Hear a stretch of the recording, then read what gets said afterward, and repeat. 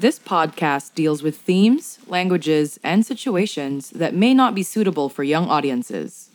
If you're under the age of 18, parental guidance isn't going to help you here.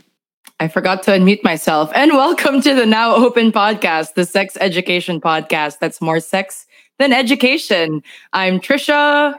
My name is Kai. And as you may have noticed, we are missing a very essential third, but don't worry. He's not gone. He'll be in the comments making papansin there. So make sure to notice him so he doesn't get sad. Hi, Jabim. Pakigalawang baso if you're there. So, Kai, how was your weekend? My weekend was so chill. I was hanging out with my sister and my cousin, saw some friends. Super chill, super chill. How was yours? I spent most of it playing video games, so also incredibly super chill. It was a good weekend, my first real break since the chaos of 2021 started, so that was awesome. Hello to all of our customers who are already tuning in right now. We only have one comment so far. That's Zar, who says present. Hello, baby girl. Always present. Thank you so much for tuning in. Make sure to leave a comment so we can say hi and, we can talk about what we're going to have to talk about later. But before that, we want to talk about things that are happening today around us because the conversations that we're having are not happening in a vacuum. So it's really important to see how the world's progressing and, talk about what we need to do to make it slightly better. So this is a semi-new segment that we'd like to call The Newsstand. So recently, I found this op-ed article in The Atlantic called "I've been secret friends with my son's ex for 30 years," and it's in their segment called The Friendship Files, and it's super cute because it basically talks about how this woman and her ex's mother, the relationship just kind of blossomed and evolved through the years.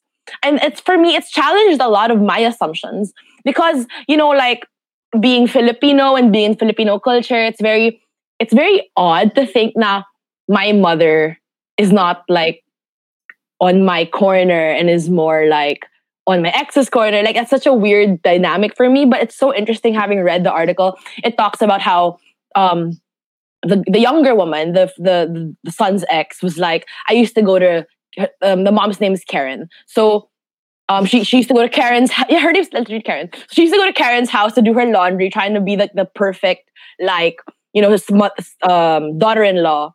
And then later on, parang in life, Karen started going to Allison's kids and started to take them out to lunch and started taking them on adventures. And then parang Allison wanted to learn from Karen all these things, and then later on in life, it was Karen learning from Allison. So it was really just such a cute little story. How this story came full circle. It was super cute. Just different dynamics in friendship. Yeah. My main question is: so she's secretly best friends with her son's ex, so her son has absolutely no clue. No, not at all. And even in the article, it says what if he Googles you and finds this article? And then the mom was like, no, he won't. And she goes my son's kind of a jackass anyway. And I'm like, oh, some shit like that. No. Yeah, dude. So it sounded pretty estranged, but it was her relationship with her son sounded estranged, but she seemed to kind of adopt herself into Allison's family. It was pretty cute, just how everything went down, So yeah. Definitely. So I don't know how to transition this bit, but I'm going to talk about the news bit that Jabim was supposed to share on the show tonight. Hello, Jabim. He says, we miss you. I am here. I'm here, but not in face. So, on behalf of Jobim, I'm here to share the news bit that he prepared. I'm sorry if I bungle this. According to a news article from December of last year, it looks like the Philippines is finally about to raise the age of consent. So this is definitely a victory for survivors everywhere because for those who aren't aware, currently the age of consent in the Philippines is 12 years old, one of the lowest in the entire world. So lawmakers are taking steps to make sure to raise it, I think, to 16, which is around the same age in most of the world, like in Europe and a lot of places in the United States. So still not a total victory yet. It's still in the works, but hopefully they'll be able to raise that by 2021 this year. Incremental victories. Incremental victories. We actually talked about the age of consent in a previous episode on pedophilia. I think it's episode 7. So if you want to listen in on that, you can catch that on Spotify, YouTube, of course, Facebook, and wherever else you get your podcasts. All right. So that's it for our news bits for today. But this is the part of the podcast where I want to promote local artists, fellow people hustling, especially in the time of the pandemic. For today's creator feature, we have Spicy Candy PH. You can get custom press-on nails from spicycandy.ph on Instagram. So make sure to check that out. Actually, the owner of Spicy Candy is super sweet. She messaged me on Twitter, said some really nice things. And then I felt like I had to promote her because she's so sweet. And her nails that she creates on her Instagram are just beautiful. I will check that out. Maybe I should use them because I'm a chronic nail biter. So my nails look terrible. So maybe I'll get from Spicy Candy. So hey, she's in the comments. Is that she's in the comments? She goes hi. Okay, so everyone make sure to check out Kimmy Shop on Instagram. If you want to promote your content on our vidcast, just drop us a line. You can DM me on Twitter. You can message us here. And we'll promote your stuff on the podcast. Yay. Okay, so now let's really get into what we're here for tonight. We're here to talk about a topic that's... I can't believe we're still talking about this, honestly, because this has been a huge problem for the longest time. And it seems like after the Me Too movement, it's not necessarily getting better, but maybe it's like becoming more underground. Maybe these people are getting better at hiding it. So tonight we're going to talk about what to do if someone in your social circle is a rapist, sexual harasser, sexual offender, or has sexually assaulted somebody else. Right. So this is where I want to drop the trigger warnings, content warnings. If this is a topic that's pretty sensitive to you, you may want to tune out, or you may want to lower the volume, or prepare yourself for some in-depth discussions we're going to have. And with that, I want to introduce the guests that we have for today. And I want to say super thank you to these two people who agreed to come on the show. So much. It's a heavy and important topic, so we're really honored to have them on. First, we have Marco Samayo, who is the co-creator of Deus Ex Machina, a live comedy erotica show. Make sure to check them out on Facebook. Hello, Marco. Hello. Thanks for having me, y'all. Thank you so much for coming to the podcast. And of course, we have, and this is how she wanted me to introduce her. She designs for a living and is a mother of 2 guinea pigs. We have Patch Ortega. Hello, Patch. Hello. Thanks for having me. Of course. So I kind of want to start the discussion off with something very direct. What experiences have you both had with people in your social circle being, frankly, terrible people? Marco, do you want to go first? So my experience actually started with Trisha. So it was already October 2017, the month that the Me Too movement started. And the Philippines was just hitting its first wave of stories. So Trisha messaged me and she sent me a link to a Me Too story. And she goes, "Hey, I think this is about your friend." So the first thing I did actually was ask the friend if it was in fact about him. And if I remember right, his first words to me were, "Yes, I take full responsibility for everything that is in that post, and I'm going to make it right." So I took his word for it. I chastised him because this was a friend who actually knew more about feminist theory than I did, and he was very vocal about women's rights. So for him to violate someone while they were unconscious was just mind blowing to me. So we had our little talk, and then things were okay. I told him that I didn't stand by anything he did, but I will stand by his recovery. Right? I told him to get therapy, to make amends with the person he hurt, all that good stuff. But then a week later, he messages me and then he tells me like he's been talking to some people and they don't think he did something as wrong as the story put it. He started changing some of the details. And one major detail that he changed was that he told me he only read the Me Too story a week after he confessed to it. So I checked with Trisha. I was like, "Hey, did this guy tell you that he read the story or not?" And Trisha showed me a screen cap with him saying he read the story. So turns out this guy has started lying to me, trying his best to soften the impact of his offense. It was at that point I realized that he didn't trust me enough to help him through this, to help him make amends, get better, stop hurting people. So that was when I stopped talking to him as well. It was really difficult. It felt like a breakup. I had difficulty getting out of bed for like a month because it was such a powerful betrayal. I was very close with this person. He lied to me and he hurt people. Then as soon as I thought things were going to get better, more people started coming forward to me, other friends of mine that he hurt. And this kept going on for about a year. I couldn't move away from that story.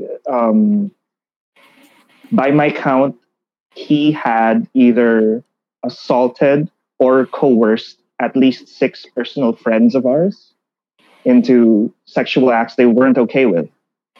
Some of them were molested, some of them were made to do things they didn't want to. And it just made me feel even worse because all of these things were done while we were preaching sex positivity together. It was extremely painful. And it made me realize that, nothing I could have done would have helped him get better. So what happened was I just eventually made an appeal to the friends that he still had, the friends he didn't lose from the offense.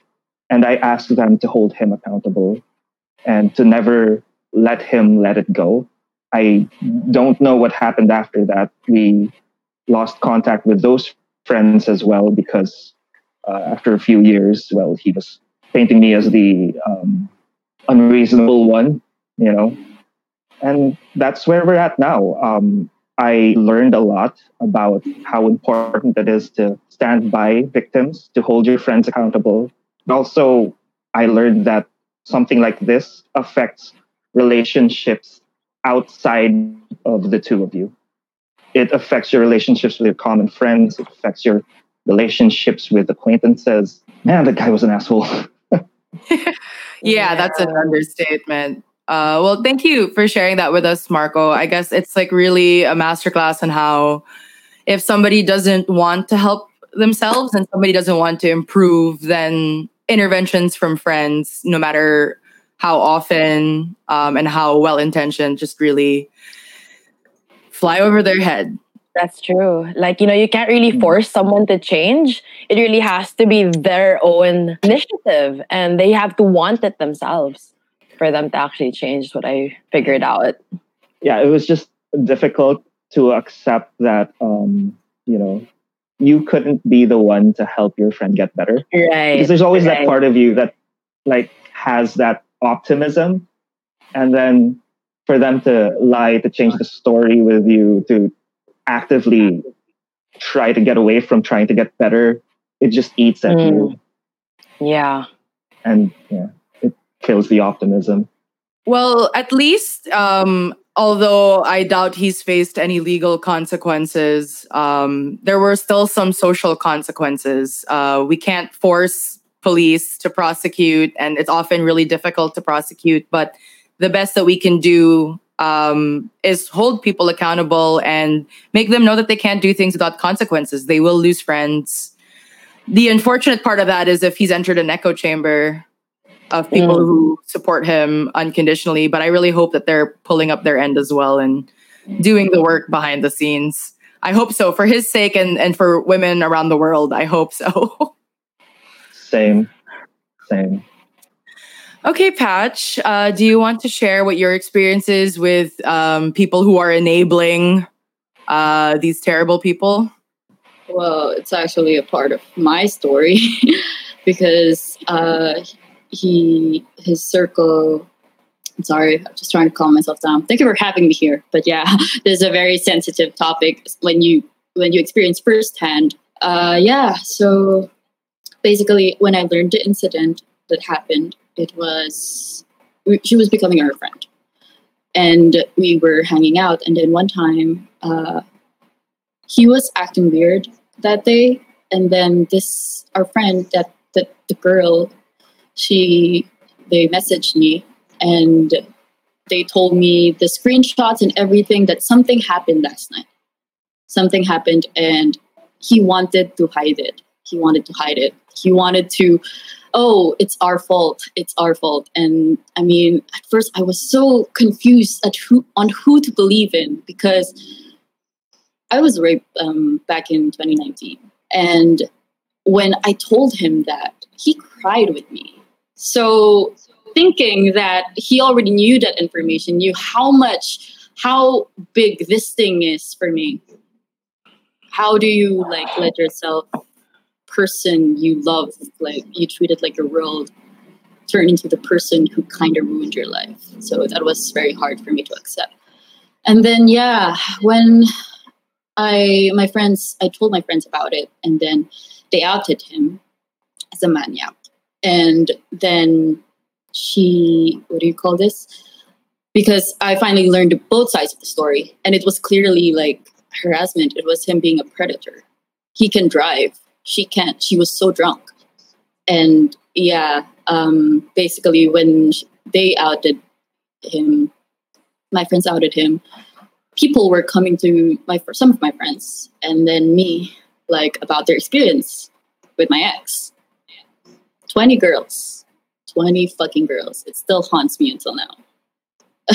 Some are still telling me messages. So as a rape victim, and it's so hard to keep quiet. It's so hard to keep quiet because I don't know how to process it, because these experiences were not mine. We're still theirs. I had my fair share, and I couldn't turn them away because I know it should be good for my mental health. But at the same time, I know what it's like to feel like people aren't going to believe you. And the fact that they messaged me privately instead of calling him out for it, that means something. Why would you send his ex this experience? So and a lot of stories were adding up. I had enough and took it out on Twitter. And one of his friends messaged me and said, "Hey, I know I'm coming as a friend of blank, but this is too much."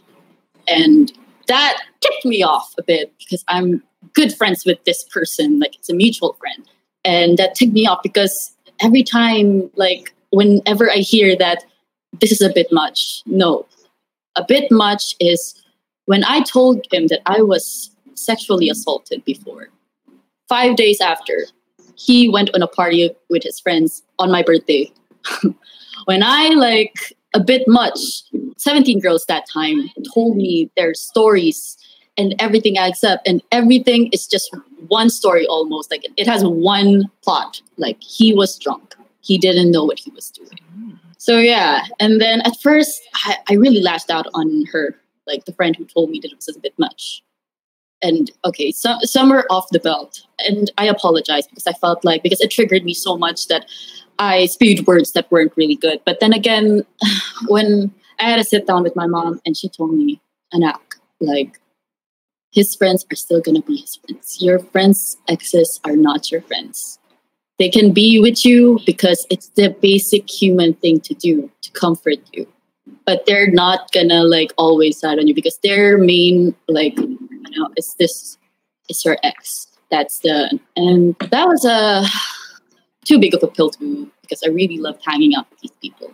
Turning point of my fucking life right now is that I cut them off because no matter how nice they are, they still remind me of my ex and what he did, everything he did. And it shouldn't be my responsibility. And maybe they can, I only hope that they just give him shit. They just give him shit and know that he's very accountable for this and he's going to face consequences every day. And never ever silence the victims whenever they speak up. Because, yeah, that's pretty triggering. So, yeah. Sorry. Oh, no, don't apologize. I'm sorry. We asked you on this show to share your experiences because it is an unfortunate truth that so many people have similar experiences. You're helping to give voice to a lot of these people and really show how it affects you as a survivor, but also like the relationships that you have with other people. So thank you so much for sharing that with us. Thank you. Okay, so we want to give a huge thanks to the guests for sharing the experiences. And we also want to give everyone a little bit time to kind of digest that information. So we'll be taking a really, really quick break from the discussion. But we'll still be,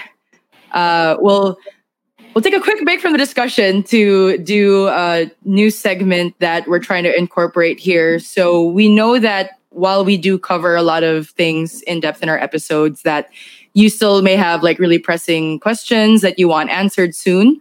So we're going to open this new thing called Ask Now Open, which is basically you can share with us your anonymous confessions, or if you have a question that you'd like us to answer, then you can funnel it through Ask Now Open. I'll leave a link in the comments to where you can ask us questions. I made an anonymous Google form. For today, we have a question from an anonymous writer who has a question about how to deal with family and coming out. So guests, if you have any experiences with this, feel free to chime in. Anonymous writer writes, I never really had problems accepting my sexuality when I discovered I'm bi. My dad, on the other hand, was clear na kaya niya lang akong tanggapin if I only dated guys and looked feminine. So basically, conditional acceptance niya sa akin as long as I'm straight passing. It's been 6 months since I came out and we haven't talked since. So that is the dilemma that one of our listeners is facing. So, Kai, I know you've had some experiences with friction with your family after coming out. Right. Especially because you dated men in the past. So do you have any insight here? Yeah. That is a tough one. Like it's always a tough story. It's always a tough experience having to come out, because the thing is, it's not a one-time thing, eh? Like coming out is something that, you say it finally, but multiple times in your life, it happens that you have to like kind of reaffirm and stay strong in who you are, diba? But one thing I learned in terms of coming out, at least in my experience, is that as much as it's a process for me, it's also a process for the people around me. For example, even with my friends, when I first came out to my friends, way back when, I remember I asked a friend of mine, like, why is it always that when men are gay, it's okay, but when women like other women, it's not. And she tells me, like, it's because gay is normal, but a gay woman is not. And we were so young at the time. We were so young at the time. But eventually in time, like, it's a process for everyone, is what I learned. Na parang, as much as it's a process for us, and as much as, like, how when at one point we would believe certain things, and later on in life we end up learning new things that open up our minds, and we end up learning to understand and learn. We end up learning to really, like, accept, and we learn to see things differently. And for people of different generations, especially like fucking boomers, like, there's a learning curve to it, I believe. And I'm not saying that at one point it's gonna be amazing, or at one point it's gonna be bad. To be honest, we don't know what's gonna happen. But what I can say is that everyone is going through a process. And sometimes, like I said earlier in the podcast, it's incremental change. It's always incremental change. Sometimes, and I was talking about this with a friend just a few weeks ago. Now, sometimes we can't take what's premium right away. Sometimes we take it in bits and doses, and eventually we make out our own path, and we learn to accept what we used to not, and we learn to see that some people may have more capacity to change. Either way, it's a process for everyone. Ayun. Yeah, I totally agree. So I saw a tweet by Jason Liwag, who actually guested on the podcast a few episodes ago. 18, I'm going to guess, where we talked about Philippine queer cinema. He tweeted where, I'm not going to list this verbatim because it's in Tagalog and I can't remember exactly what he said. But it was basically like, it took me a long time to accept my sexuality. Why would I expect my parents or people around me to be super quick? So in this particular case, it didn't take much for you to accept your sexuality. I relate to this because by the time I realized I was into women, I was very young, and I just kind of like, okay, this is what's happening. And everyone around me was also into women because I went to an all-girls school. So I already had a support system socially. But obviously the home situation was slightly different with my mom, who is extremely religious and was very resistant to the idea, to the point of almost throwing me out. But we're here a decade later, and my mom loves my girlfriend probably more than anyone I've ever dated. And it's not super fixed between me and my mom, but I saw how she took her time to kind of understand that despite your sexuality, it might sound terrible, but despite your sexuality, you're still the same daughter that I raised and love, and you're exactly the same person, and you're thriving. So what point is there in criticizing your choices? So I think my main advice would be to, feel your feelings. It's a tough situation, and then do what you have to do to survive. Get a job, move out of your house, do what you need to do to make the situation better for you if you can, if you have the privilege of doing so. And hopefully one day, with enough time and a lot of stubborn talks with your family, then you'll get there. You have to just chip away at that hard exterior. But I really have hope for all LGBTQ people whose families don't accept them, that one day, eventually their family will. And if not, you can find a chosen family. You can find your own family, build a community around yourself that loves and supports you, and only wants the best for you. So I hope that helped, anonymous writer. And if you want us to read your confessions, or if you want to ask us a question that we can cover on air, make sure to check out the form. I dropped it in the links. But for now, let's get back to what we're here for. We're talking about help, my friend's a rapist. Basically, what should you do if somebody in your friend group has harassed or assaulted somebody else? So prior to this, we had our lovely guests, Patch and Marco, share their experiences with us. Again, thank you so much for trusting us with all of that. So now let's really talk about how we can change this situation, or what people should do to make sure that this doesn't happen anymore. What is the danger if you don't call out your friend, let's say you know that your friend has done some terrible things to women or anybody else, what is the danger in not calling it out? It usually starts with the small stuff. How they would rate women, how they would label women, like, oh, pwede na, or chicks, ganun. It starts with that. It always starts with small stuff. Mm-mm. And the small stuff becomes like a big thing afterwards. Like you wouldn't even notice. Oh, like smallest things come a long way because they would think that it's all right. If you don't call your friends out, you're perpetuating the behavior. It snowballs. true. It starts with talking weirdly about women behind their back or out of earshot.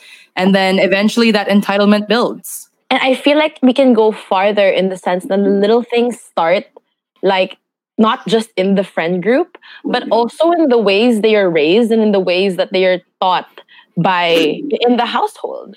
You know, little things like allowing boys to run and play and do their thing, but like not allowing girls to go out and kailangan 18 ka pa lang magkaka-girlfriend. Pero pag batang lalaki, may little girlfriend na siya sa kindergarten. You know? Like, I feel as though Patch is right in the sense na little things really do go a very long way. We have a question from Joe Bim. How did you deal with the potential backlash from your friends when calling out abusers in your circle?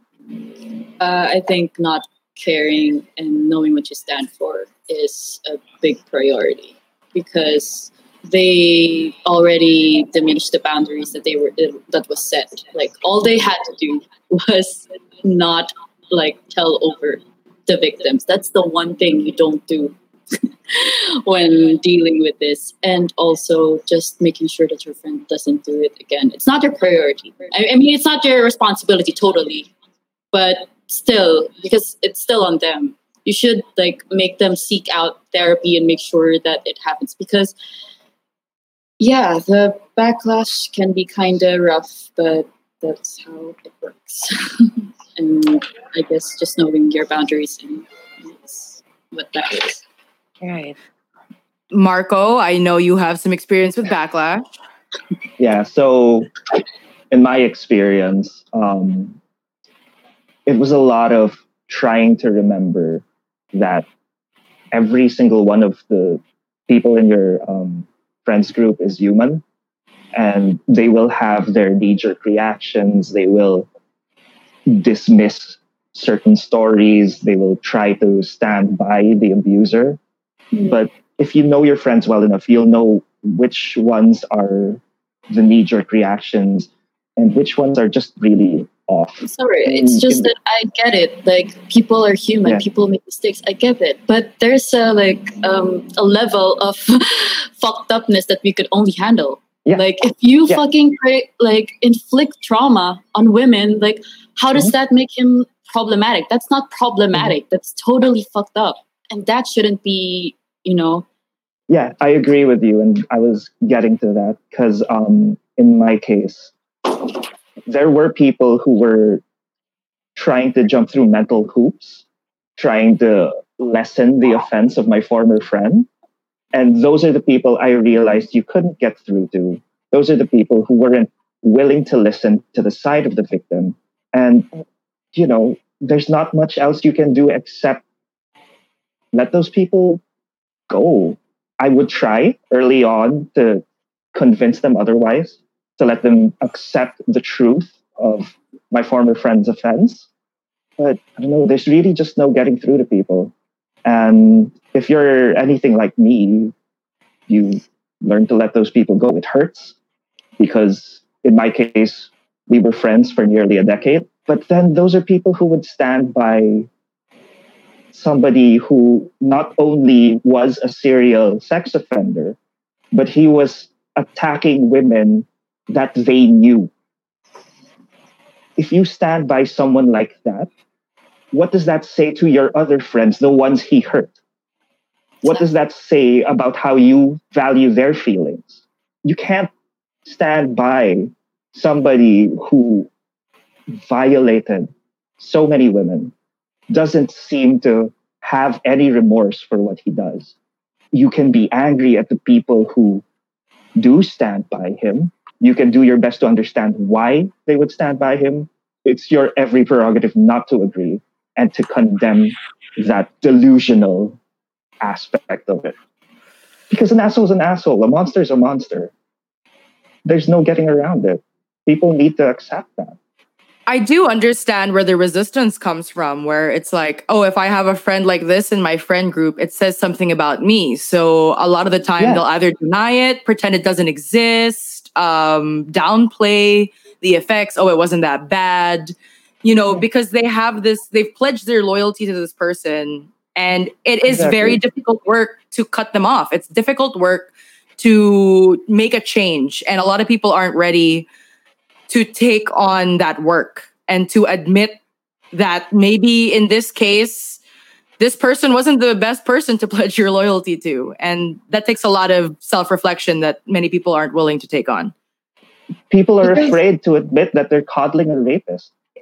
Exactly. Especially when it's your acquaintance, he's usually dubbed as the nice guy. It's so hard when he made this whole image that, oh yeah, I fucking know feminism. Oh yeah, I fucking know sex positivity. Oh yeah, like I'm pretty woke. It all ends up that you are exactly the same person that you're talking shit about. What the fuck? Like you would hope they knew better. Mm-hmm. I remember actually saying that to that guy. I said, I thought you would know better. Sorry, Kai, go ahead. So in line with with dealing with potential backlash from your friends and when you call out abusers in your circle, is there a correct way to call out an abuser? In your experience and in your opinion, what is there a correct way to do it? For me, as long as you don't have a gun to their head, I guess there's no wrong way to call them out, to confront them. Like, hey, I saw this. What the fuck, is this true? And yeah, if they acknowledge that it's true, of course, it would be a big surprise to you. It would ruin your work because this is your friend. But also, you have to accept it and make sure that he's gonna become a better person. Just hope for the best. But yeah, I don't think there's a wrong way to confront it. You should confront it. These are the difficult conversations that you should have with your friends if they're really your friends. I agree, but I'd also like to add that if you're gonna do call out, do it however feels right to you. But at the same time, I think you need to keep the person who was hurt in mind, because some people want to keep private. Some people want to go public. You have to respect that person's wishes because they were the ones hurt. Yes. Don't take ownership of their anger. Don't take ownership of their pain. It's theirs. So you have to respect what they want to do. If they want to go all out public shaming, that's their prerogative, and you can follow suit. If they'd like to keep it private, then you keep it within your circles. I mean, there's a reason they make their choices. It's how they manage their own pain. I think we should respect that. Yeah, and the way I handled when the girls came up to me is I check up on them. I'm sorry it's happened to you. This is so shitty. And I actually gave them my therapist's phone number and made sure, are you okay? If you want to talk about this anytime, just message me, and we can talk about it in the most drastic sense. If you want, you can shout, you can anything, because the important thing is their voice. They just want to be heard, and they just want to be acknowledged that this traumatic thing happened to me, and I want you to know this, and that I wish that I'm not alone in this in some sense. Right. In relation to that, I wanted to ask about this. I wanted to ask what you guys think about this statement. So there's this article called "Confronting a Rapist: Don't Give Him the Power Over Your Healing" by Joey Garcia. And a statement of hers in the article goes, I would think that the confronter might be seeking closure and doesn't yet understand how to best accomplish it. In movies and fiction, a confronter feels empowered after confronting her rapist. This is not the norm in real life. More often than not, a confronter does not experience the closure that she seeks. That is because the act of seeking closure from a rapist gives the rapist power over the confronter's healing. For closure to work, the confronter cannot believe the rapist has something to give her. So, friends confronting a rapist or a survivor confronting the rapist. What do you think about this statement? Well, I can share a particular story, I suppose. A few years, no, not just a few years ago anymore. It was like 6 years ago or something like that. A person I was dating had raped me. And he was also terrible in many other respects. And to anyone listening who may know my romantic history, no, it is not the ex that everyone knows about. This is an ex that nobody knows about, I think, except for my close friends at the time. But that happened. And there were so many other things that happened in that relationship. And it was all pretty bad. And I spent years thinking about what I would do and what I would say if I could actually confront him. You know, the conversations that you have in your head. Yeah. Imaginary conversations that get you really angry. So I had many of those about this guy. And I actually got my day of reckoning. I was able to confront him. He messaged me last year or something, or 2 years ago before the pandemic, and asked for closure or something. I don't know, which was really weird because I hadn't talked to him in several years, but I thought this is the best time for me to get out everything. And one of the issues he wanted to talk about was the fact that I constantly referred to him as the dude who raped me on Twitter, and he wanted me to stop doing that. And I was like, tough shit. That's what happened. So I'm gonna keep doing that. I'm never gonna name you. This hasn't affected you in any real way because I've never identified you. So tough shit. Right. I was able to say everything I wanted to say to him. I verbalized to him, you raped me, point blank. No and ifs or buts. That's what happened.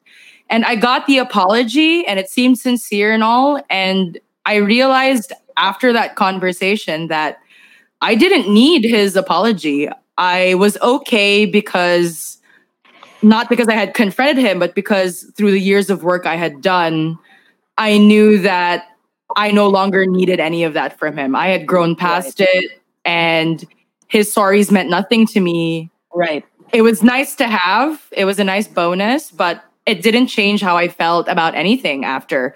I just felt more sure that, I did the work. And I was very proud of myself for having done the work. So if confronting the person who hurt you helps you, honestly, do what you need to do. Right.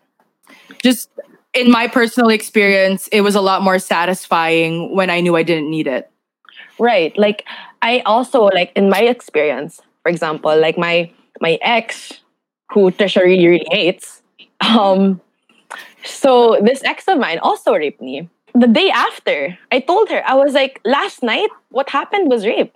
And she goes, how dare you call me a rapist? How dare you say that to me? And I told her, yes, I know I gave you consent before I was drunk, but when I was drunk, I said, I don't want to do this anymore. And you took advantage of me. And she would constantly tell me, no, how dare you say this? How dare you say this? And, I still struggle with it to this day. And, parang there's still moments where I play those scenarios in my head where I'm like, I want to tell you straight up, you were never changing this about you. This is something I hate about you.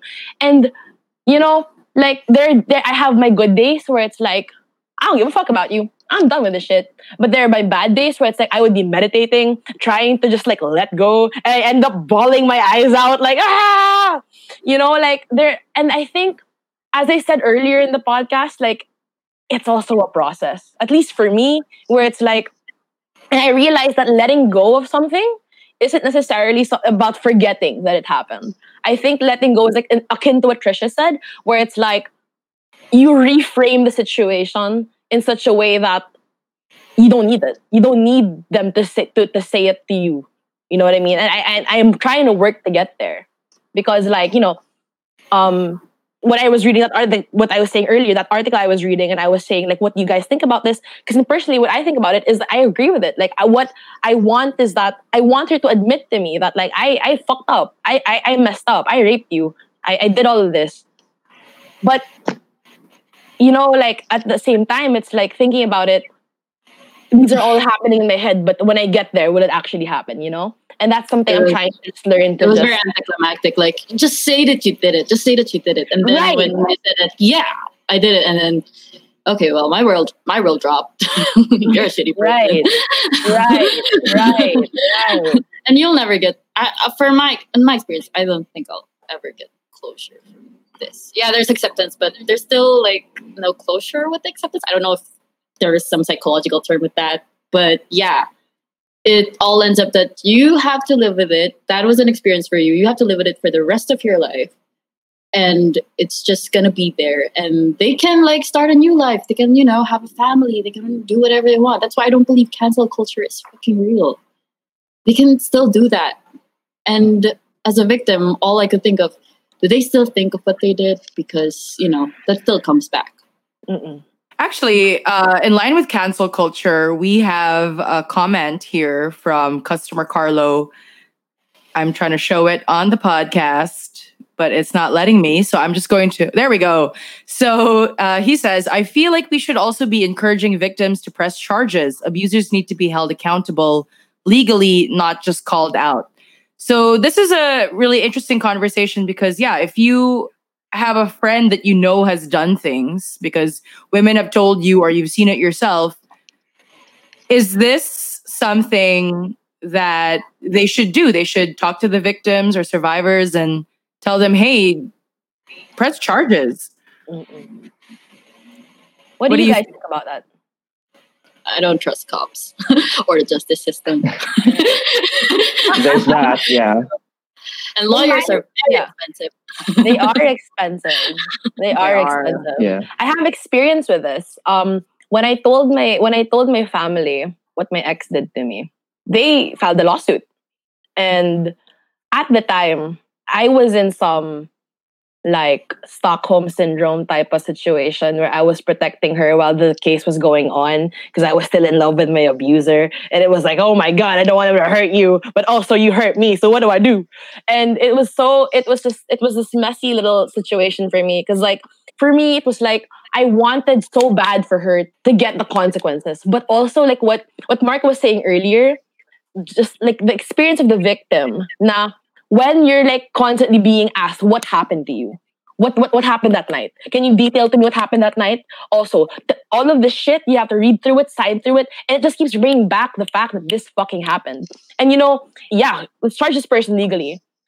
The experience of going through courts, the experience of having to recount the incident constantly, the experience of having to maybe one day have to confront your abuser in court again. Like all of these things happening, yeah, let's charge them. At the same time, there's so much emotional weight that goes into it. At least at my experience. And I don't trust cops. We don't trust cops. I remember a really good Joy Barrios poem where basically there's a person who was raped, they present the evidence, and the second rape really happens at court because people are going to try to discredit you. They're going to try to, call you a slut. They're going to point to your sexual history and all these really terribly unnecessary and harmful things that do not excuse the rape in any way, but somehow do legally for some reason. And that is a really terrible experience to go through as a survivor because you've already gone through hell once and you're going to be reliving that hell for the rest of your life. And now you have to do it and, protect yourself in front of everybody just to get this court case pursued. So I think maybe pushing the survivors to take legal action isn't the best course because somebody who isn't 100% into charging their rapist is not going to want to go through all of that. And you have to be absolutely ready for that. But how do you feel about pushing the survivor or recommending to the survivor that they expose the person publicly on social media, for example? Honestly, it's still just about asking what the person who was hurt wants, how they would best process their pain. Because to enforce some course of action on them, it's to already take away some of their agency over what happened to them and what they felt. You really need to put the person who was hurt first. I don't Yes. think it is recommended to pressure them into a particular course of action. I think also that, like, given that these survivors have been in situations where their own agency has been taken away from them, their own power to over their own bodies has been taken away from them. I think one of the ways that we can help these survivors really get through a situation such as this is to help them have some sense of decision-making power over what happens thus forward. Like what Marco was saying, let the survivor decide now. Do you want this to be out in the public? Do you want this to be gone through court? And sometimes as friends or like as supporters of the survivor, it might frustrate us what they want to do. But at the end of the day, I think that the point here is to be able to be that that supportive person, and let them gain their own decision-making power. Yeah. Because they trusted you enough with this information that's so fucking dark to them, that they hold close, that it's a fucking dark secret, that I think that you should respect it first. My first instinct whenever someone tells me their experience is not not the cops. Also is, are you okay? I mean, how are you feeling telling me this right now? Like, do you need anything, water, or a pillow to hug, something like that? It's, you comfort the victim first, because right now they just process the information like, oh, I just said this to a person who is affiliated with my abuser, and I never recommend pressing charges, because when my first-hand experience, I never really thought of going there because I don't want to relive it again. If you Google how to press charges in rape, it's a fucking circus. Like, they tell you to narrate the story 100 times. What were you wearing? Were you drinking?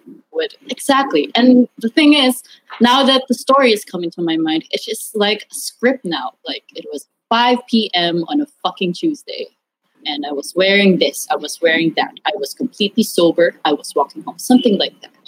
And it's just hard to accept, because I kind of believe that most people who, especially the ones who side with the abuser, that, oh, if you think that your story is so true, why don't you press charges? I feel like they've never been in a position where they needed to press charges for that kind of situation. Right. I agree with that. Like, the entire process of pressing charges really dehumanizes the experience, Like, it really takes away, na parang you have to repeat this over and over. I remember the first time I had to write it down, bro, I was like bawling in the police station. Like, I was bawling my eyes up. And the cops were just like, we have to get out at 5. Can you just write this down, please? And I'm like, bro, I'm trying. Hold up, man. I gotta hold on, And I remember, my lawyer was even like, why didn't you fight that? So it's just a really, really crazy process of really trying to Jesus, dude. So it's just really not the best course. I honestly, I just feel it's not the best course of action. Yeah. So Patch mentioned something earlier where, before even pressing charges or, hey, do you want to expose this person? The first thing you should really ask is, how are you doing? Because it's not necessarily always about the next steps. Sometimes it's just taking care of this person in front of you right now. So what are some of the ways you think that people whose friends have done some very terrible things, how do you think they should comfort these people? Or what else can they do to offer their support? Give them a therapy number. I really like Pat's point where she goes, the very first thing she asks is, are you okay? Yeah.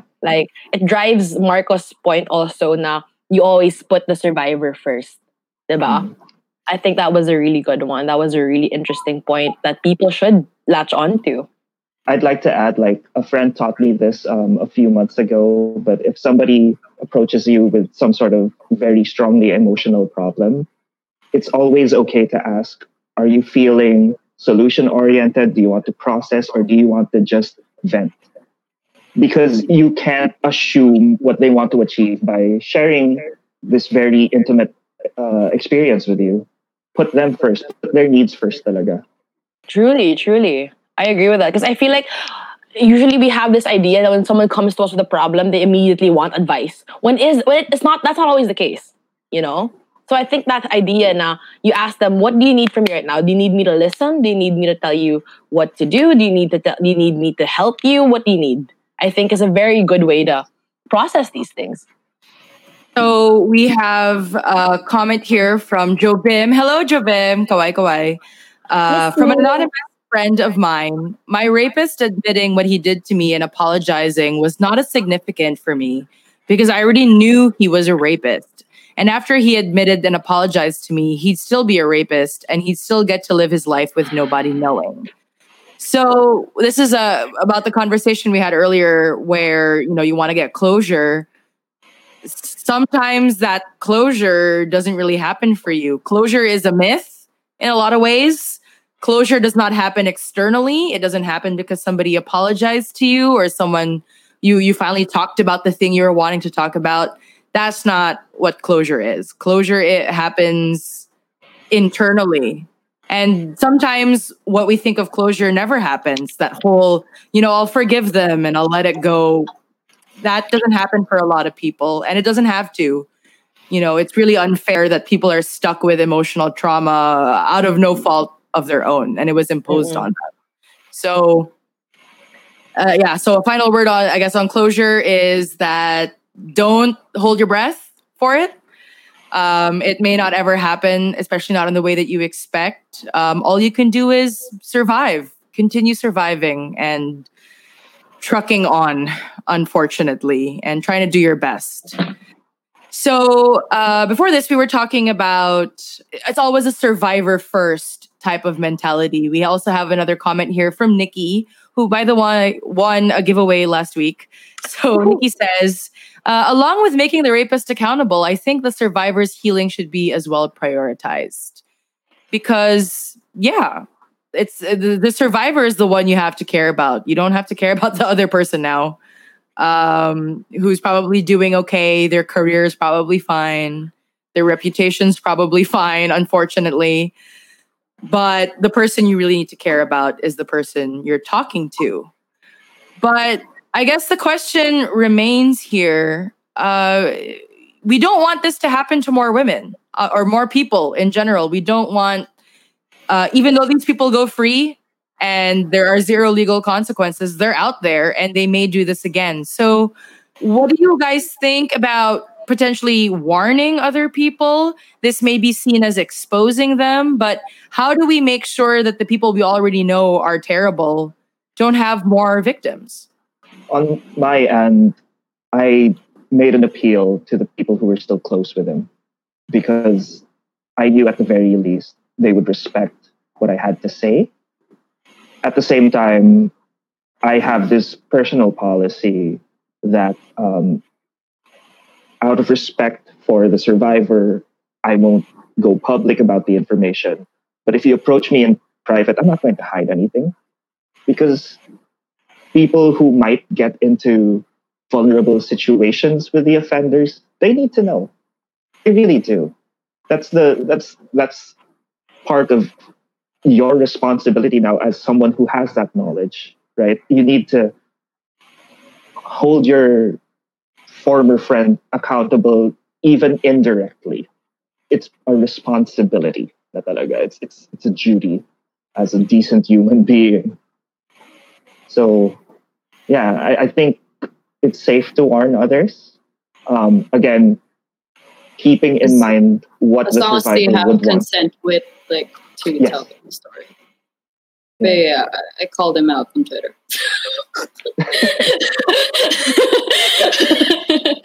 Anyway. So about warning others, right? A bit of advice. if you're gonna go do that, and I suggest you do that, I think you also need to be prepared for the possibility that the asshole offender uses this to turn themselves into the victim. Because Yes. this has happened to me. They have a tendency to do that. It's like, wow, Right? you can Right? like turn into They- a victim too. That's very Suddenly, that's talent. I'm the person who's trying to like end their career or cost them jobs or whatever. When I never went public, I never named names. All I did was be honest with people who asked me about it. But Yeah. that's their fault. They Plus, hurt it their gives own out- careers. Yeah, plus it gives the warning others gives a domino effect. It makes you. It sucks, but you'd know that if this person has been like, if it's been like 5 people, and then when you warn others, you'd actually be surprised that there'd be more. And then when you learn their stories, like, oh, I'm not alone. I mean, it sucks, but shit, this asshole has to like be accountable for what he did. And we could only wish like what social like consequences, but they still have the possibility to start a new life, you know? And with victims, we don't. We just get therapy until we die. That's super unfortunate, really, that the person who did all these things often gets off scot-free because, you know, a lot of people aren't willing to come forward about their experiences. So we do have to respect that.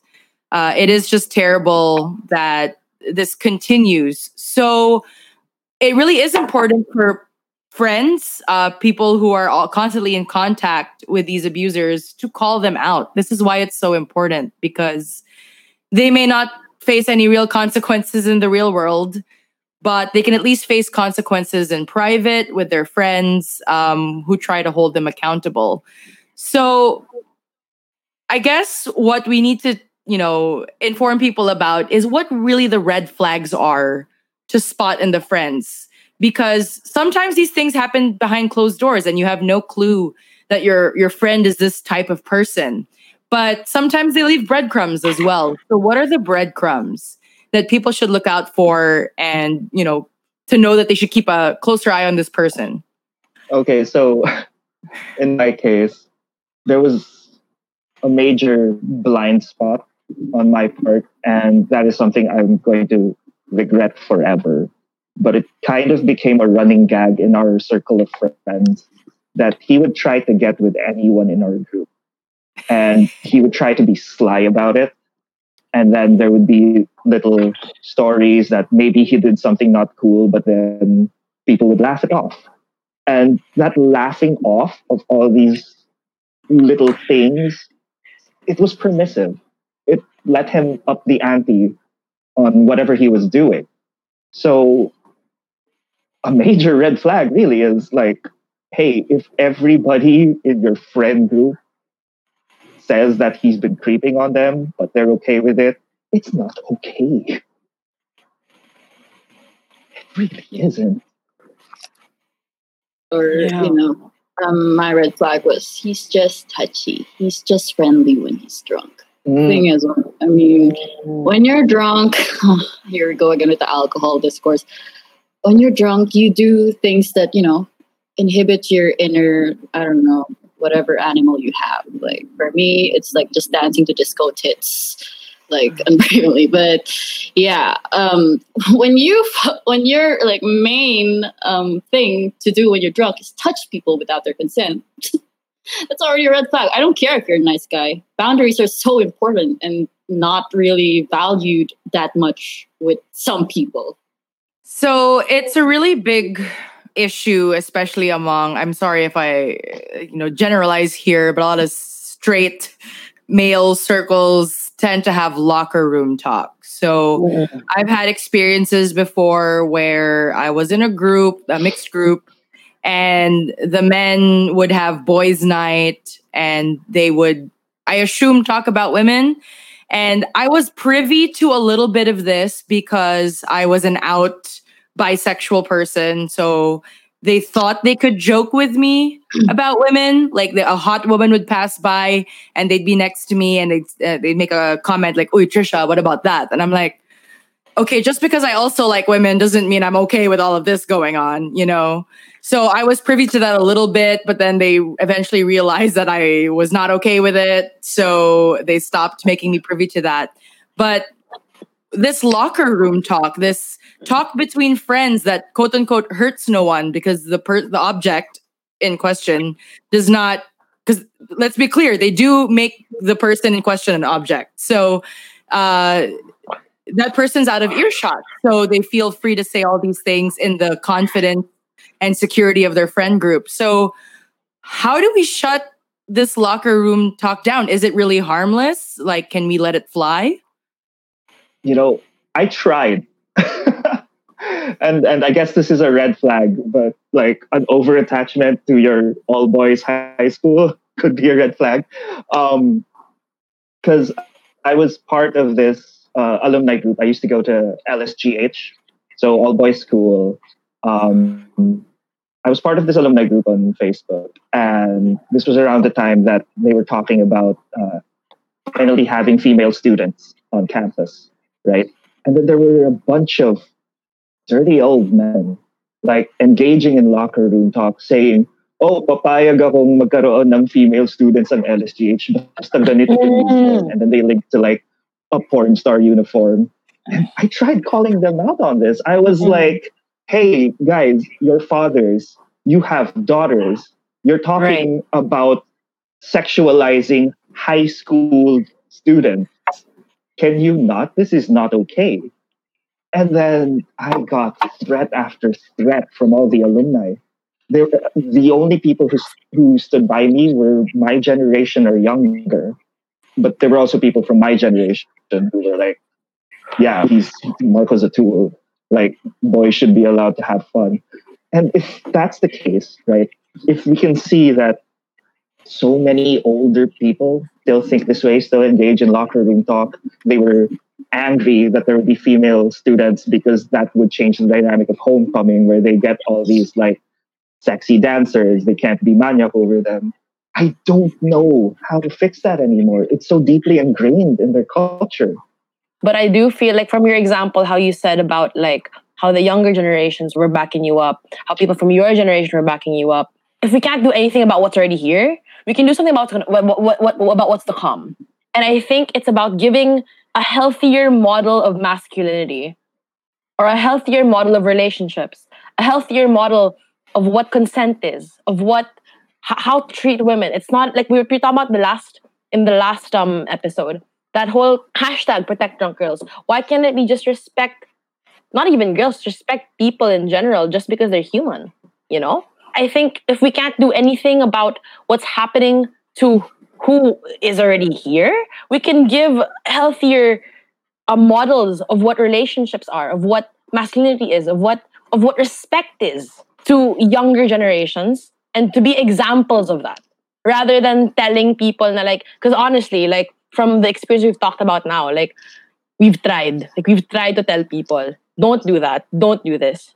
If they won't listen, I would honestly, for me, I'd much rather na, if I can't tell you what to do, I would rather be what I want to be. Because I'd rather show na, tanga na, pag di mo kaya ko, kaya maging matinong tao.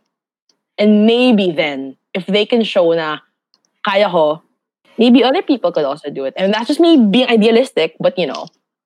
Yeah, so I think it's really important when you have people around you talking about women, or, okay, let's be real. People of all sexualities and genders can be sexual offenders, sexual harassers, and rapists. We're not saying it's just men.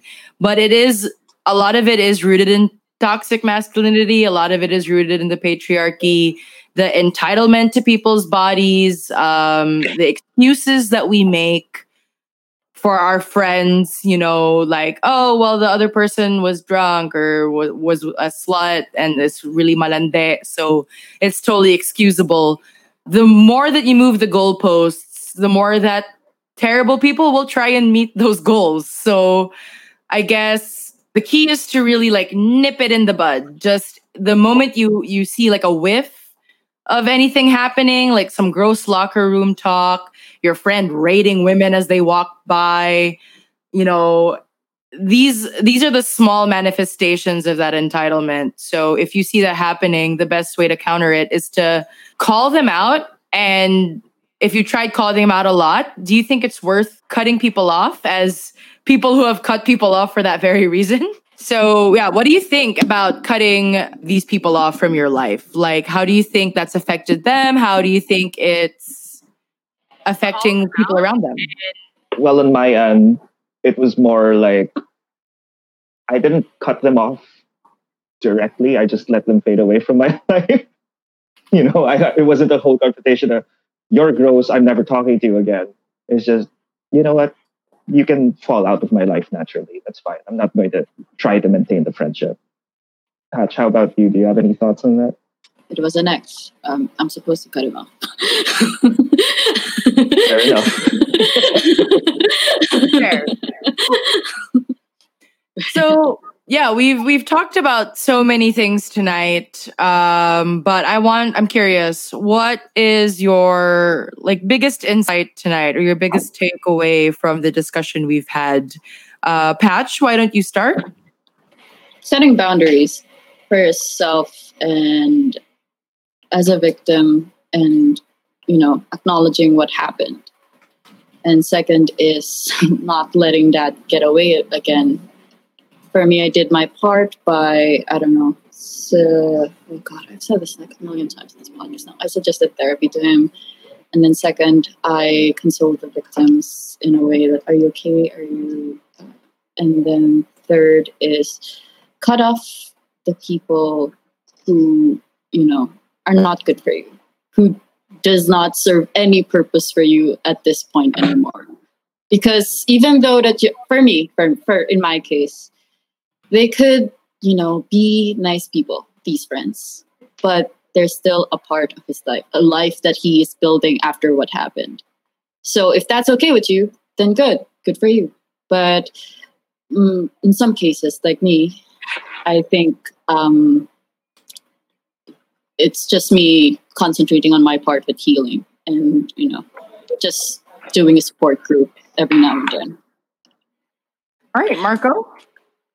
So in my case, I got reminded again of no matter how big the problem you might think is, how big you might think the problem is, it's always bigger because listening to you three, you've all had experience in the matter, and that sucks because it just goes to show that it's more common than people might assume. And that's something we need to fix culturally, socially. Why do so many people have these horrible experiences? Why are we allowing this to keep happening to so many people? We need to fix the fuck up. I don't know. We need to get better. You guys also pointed out that best way to address this really is to nip it in the bud, start early. We have to give up on certain generations. Let's focus on the younger ones. Yeah, I think just, controlling things that you can control and not minding things that you can't control. I think that's what gives you some kind of peace somehow. I agree with that. That's true. All right, Kai, what's your takeaway from today's episode? My greatest takeaway is highlighting the survivor's healing process over the abuser. I feel as though a lot of the times we would pretty much talk about the horrific aspects of the abuser, but we don't seem to highlight how we could be of help to survivors. So I think I that's something that was a point that was driven to me tonight. So I guess personally, my takeaway would be really just how important it is for friends to call out people in their social circle, because a lot of these things happen without other people knowing. So social media isn't going to call you out or call this friend out. Perhaps their family is going to stand behind them. So if you want your friend to change their behavior, that starts with you, as Patch said, setting your boundaries, making them know that what they did is wrong. And I guess if they still don't budge and they won't listen to any form of reason and refuse to work on themselves, then cutting them off is a totally viable solution, because as much as you want to be responsible for your friends, that is not your goal in life. That's not your responsibility. Your responsibility is you and your energy and the people around you. So if you're expending too much energy on one person and they refuse to help themselves, do what you need to do to cleanse your juju, I guess. And but also, try still very hard to make sure that these people don't hurt more people in the future. But you can only do so much. So know your limits and take care of yourself as well if this is happening around you. This is like a really super awkward transition to the next segment, but we're also trying to, I guess, promote some, for our customers listening in to try new things and improve their sex lives. So we have a weekly sex assignment that we ask all of our customers listening in right now and our guests as well to try. Who knows? Maybe it'll make your life slightly happier. If not, well, you tried. Thank you. So this is called Sex Homework. This is care of our ghost co-host right now, Jobim. His sex assignment for everyone is try a new kink. Whether with a partner or yourself on the internet, just try something you've never attempted. It may end up as your actual repertoire. You may end up liking it, or you'll just come out of the experience with a deeper understanding of yourself. And I guess that's really what we're trying to do on this podcast, promote more self-awareness so that you can make better choices and be better people to the people around you. So try a new kink in the next week and make sure to tell us in the comments on next week's episode how that went. Okay, so our guests, would you like to promote anything? Your social media, upcoming artistic endeavors we should support? Patch, would you like to go first? My boss is watching this right now and has a gun to my head if I didn't say this. If you want your cleaning services for your home to avoid COVID, please book Clinical Laguna. That's it. I'm done. Okay, great. Hello, Patch's boss. Hi. Marco, would you like to promote any socials or DSM? Well, despite the topic matter, I'm actually a sex comedian. I co-founded a sex comedy sketch group called Deus Ex Machina. We do 4 shows a year. We have an upcoming show on March 20 and 21. It's going to be sexy comedy stories that work around the theme of discovery.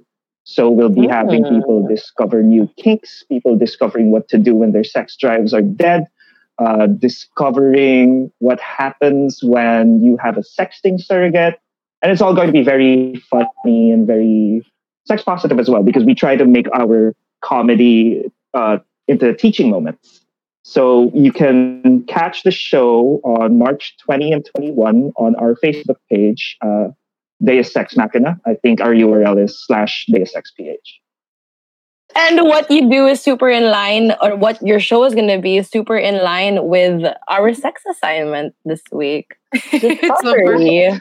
And don't worry, Marco, we will 100% promote DSM on this show because we love what you do, especially the fact that you stress consent above all else and safety for not just the people in your group, but the people watching your shows. So everyone tune in. We'll make sure to promote those shows when they come out, and make sure to follow Deus Ex Machina on Facebook and check out Clinical Laguna for your COVID cleaning needs. Do they do anything in Mandaluyong? Because I think I need a proper deep. Oh, they have a branch there. Amazing. Okay, perfect. Okay, so Kai, do you want to promote any of your socials? That's XOXCAI on Twitter and Instagram. Trisha? Okay, so I'm at Trisha on Twitter. And but more importantly, you don't have to follow me there. Please just make sure to follow Now Open on all of our channels. We're on Twitter and Facebook at Now Open PH. We also have a Discord community if you want to talk about the episode or, any other random sex-related topics like BDSM or polyamory or whatever. We also have a channel on our Discord for survivor support. So if you want to build a community and, talk to other people with similar experiences, get advice, or just vent, that is a really good place to do it. We're all here for you. And if you want to support us and keep the podcast running, I left a link in the comments to our coffee. We want to create more content like this for y'all, but obviously we need money to do so because we live in a capitalist society. So make sure if you can subscribe at our coffee. The link is in the comments and it's up there on the screen. Yeah, so I think Jobim can promote his socials in the comments as well because I don't remember his handles. Thank you, everyone who stayed for today's show. Thank you so much to our guests. It was an amazing conversation. I guess before we wrap up, I want to promote the next episode. So next episode, we're going to talk about something a little bit of a break from the serious topics, but something we feel like is important anyway for most people. We're going to be talking about how to fight in a really healthy way. So if you're in a relationship and you kind of want to figure out how to handle disagreements with your partner without blowing up at each other and breaking up, make sure to tune into next week's episode. We'll be discussing some really healthy coping strategies and anger management. Yay. Yay. We all need a little bit of that. All right. Well, thank you again and see you when we next open.